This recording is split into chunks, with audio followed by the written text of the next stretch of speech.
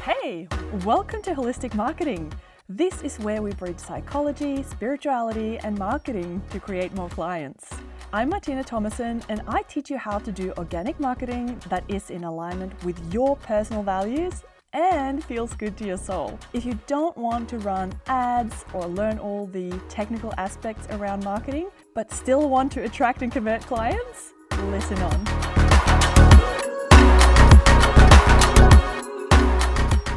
Welcome back to the Holistic Marketing for Coaches podcast. Today I want to talk about why you don't like marketing, because yesterday I was interviewed by another podcaster on her show about that. We spoke about everything marketing and everything business and all the things that people resist around that.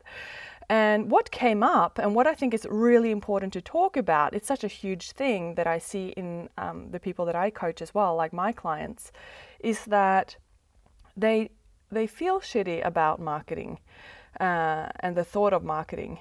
So that's why I thought it would be really, really important to talk about that with you all today.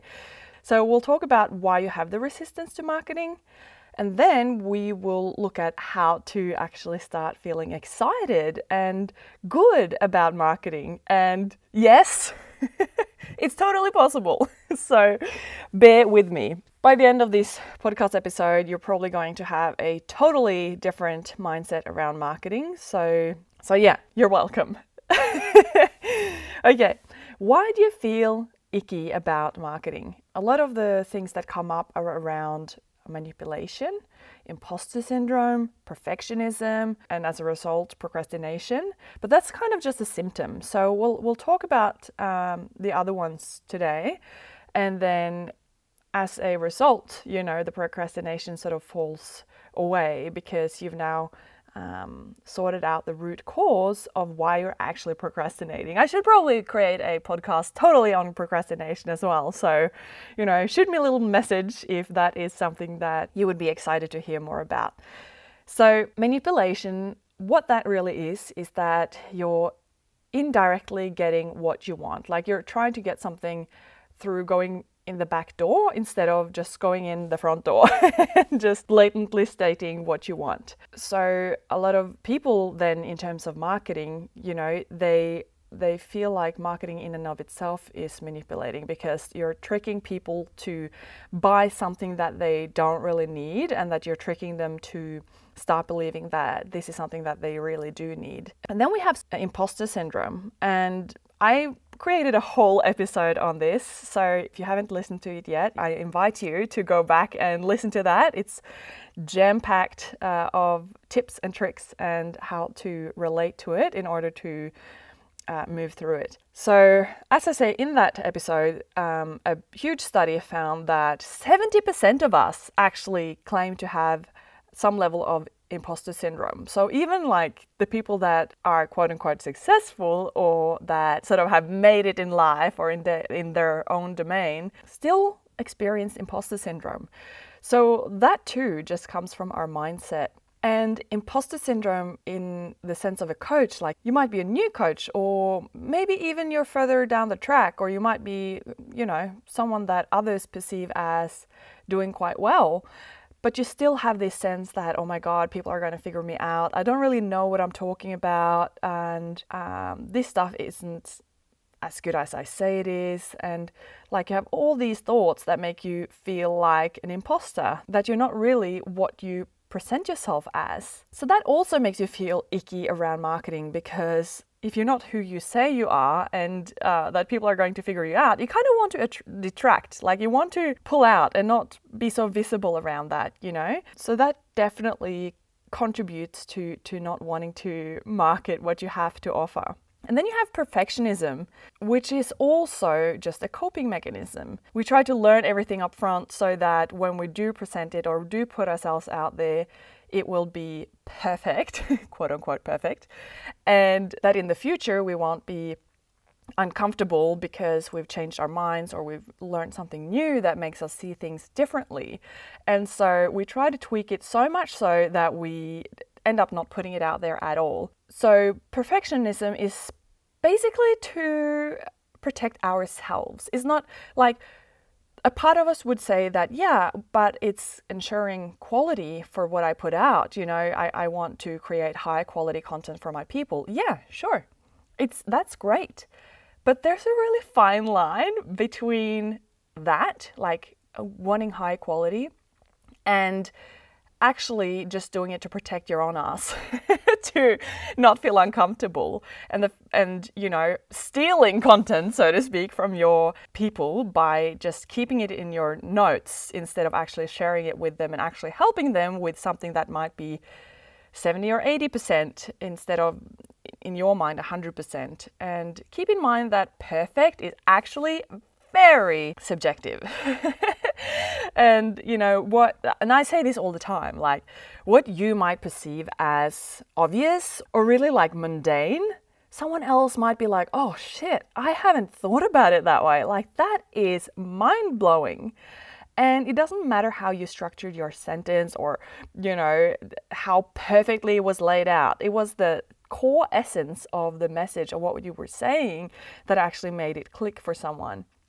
And also, a lot of the perfectionistic thought also comes from thinking that we need to be seen as an expert. And yes, to some extent, like we are the expert in our domain and the things that we're talking about. But try instead to look at it as being a contributor to the conversation.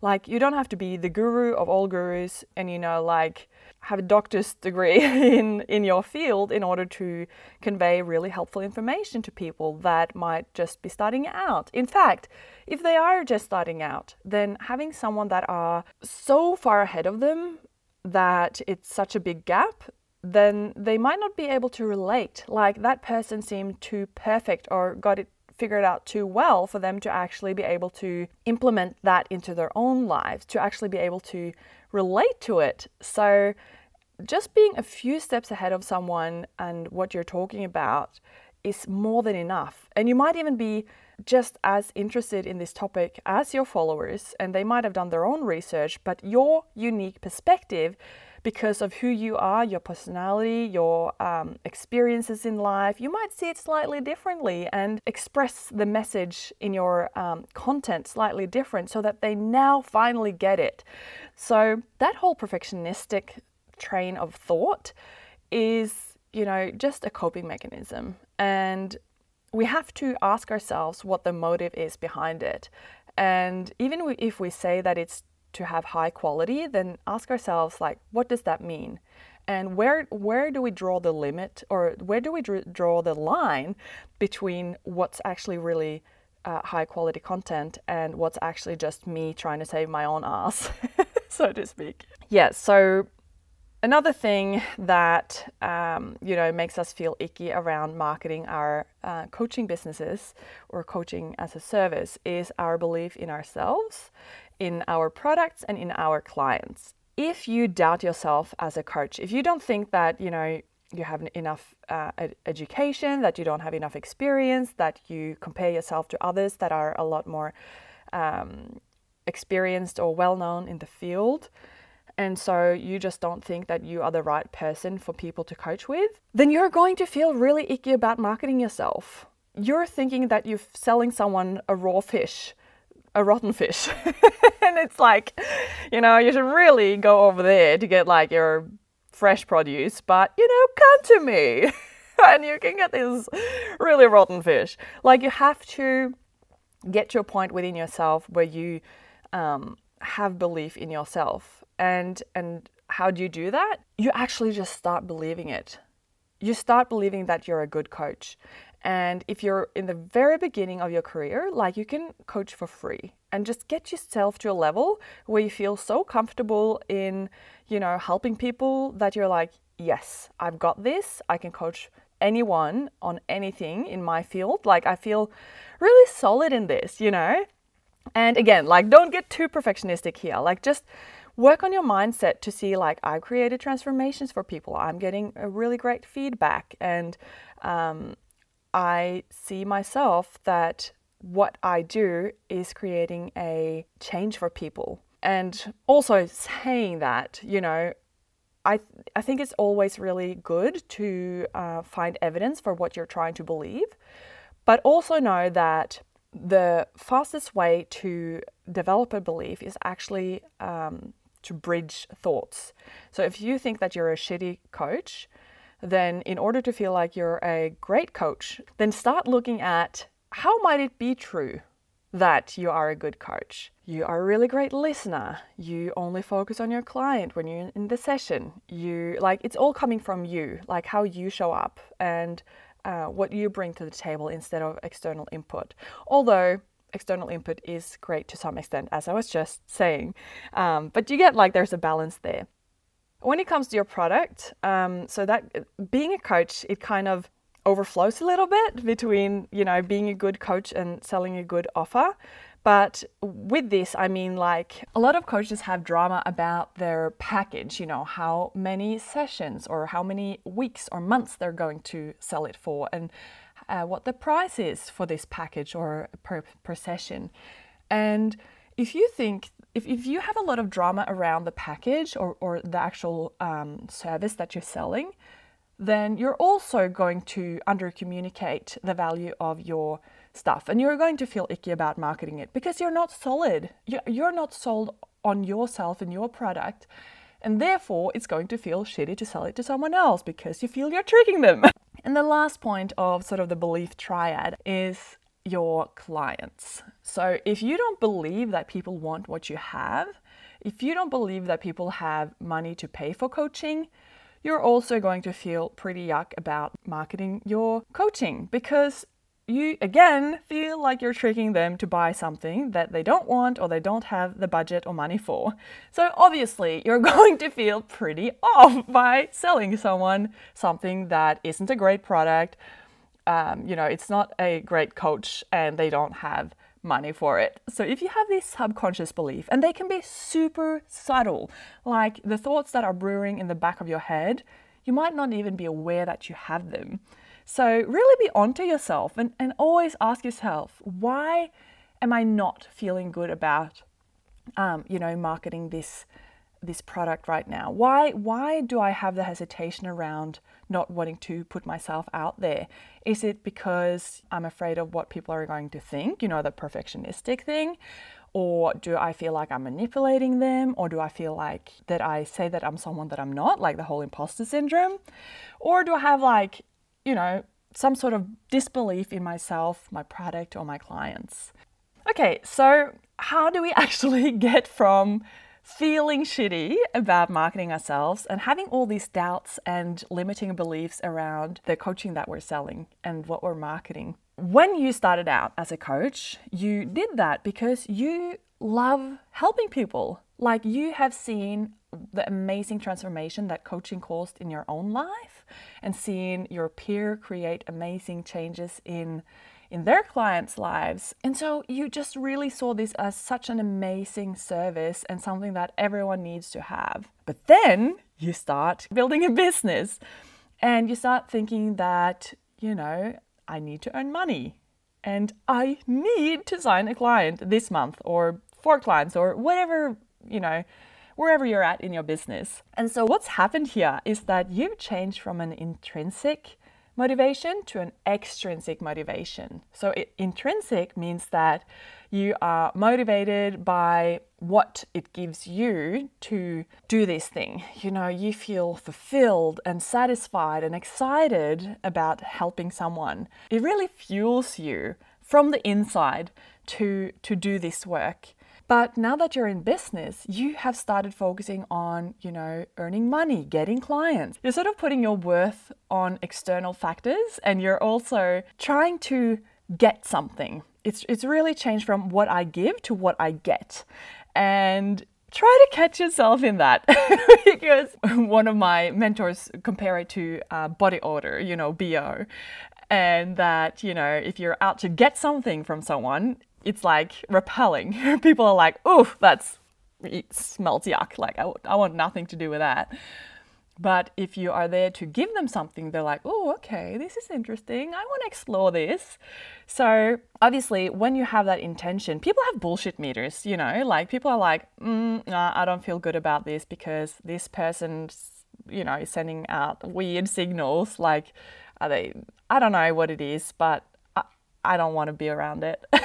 So really change your intention and trying to get it back into like seeing how amazing coaching has been for you and seeing how amazing results that it's created in your life, in your client's life, in your peers' clients' lives, and just seeing all of the evidence that this is something that really helps people, and focus on what you can give instead of what you can get. And another thing that, will help you immensely in starting to love your marketing and really feel excited about it is to see everyone as your clients and like-minded friends. So when you are currently posting on Instagram, for example, and you're like, oh, I need to write it in this way or that way to sort of make them want to buy it, that's from a very manipulative sort of I need something from them mindset and intention, and people pick up on that.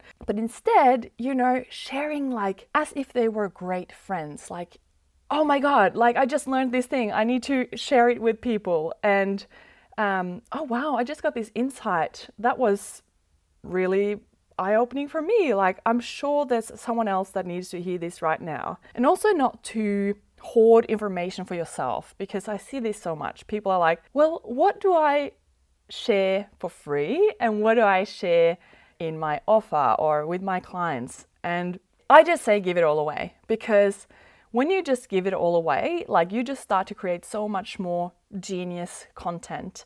If you've heard about the author Seth Godin, I don't know how to pronounce his name, but he's written like amazing marketing books like Purple Cow and so many other great ones. But he had a period, and he might even do it still, wrote a blog post every single day. And he was also explaining that, the more he wrote, the more his subconscious went out to see things that he could write about, and he got better at writing every time. And he also said that, yes, while I do regret some of the things that I said, or that I could have said it in slightly different ways, I would have never become such a prolific writer and such a great communicator had I not written and done all these things and just like let it pour out of me without filtering it too much. So I really invite you to do that. Just lower the bar for like what you're putting out, because the more you practice, the more you put out, the more you sort of think about how can I help my people in the best possible way,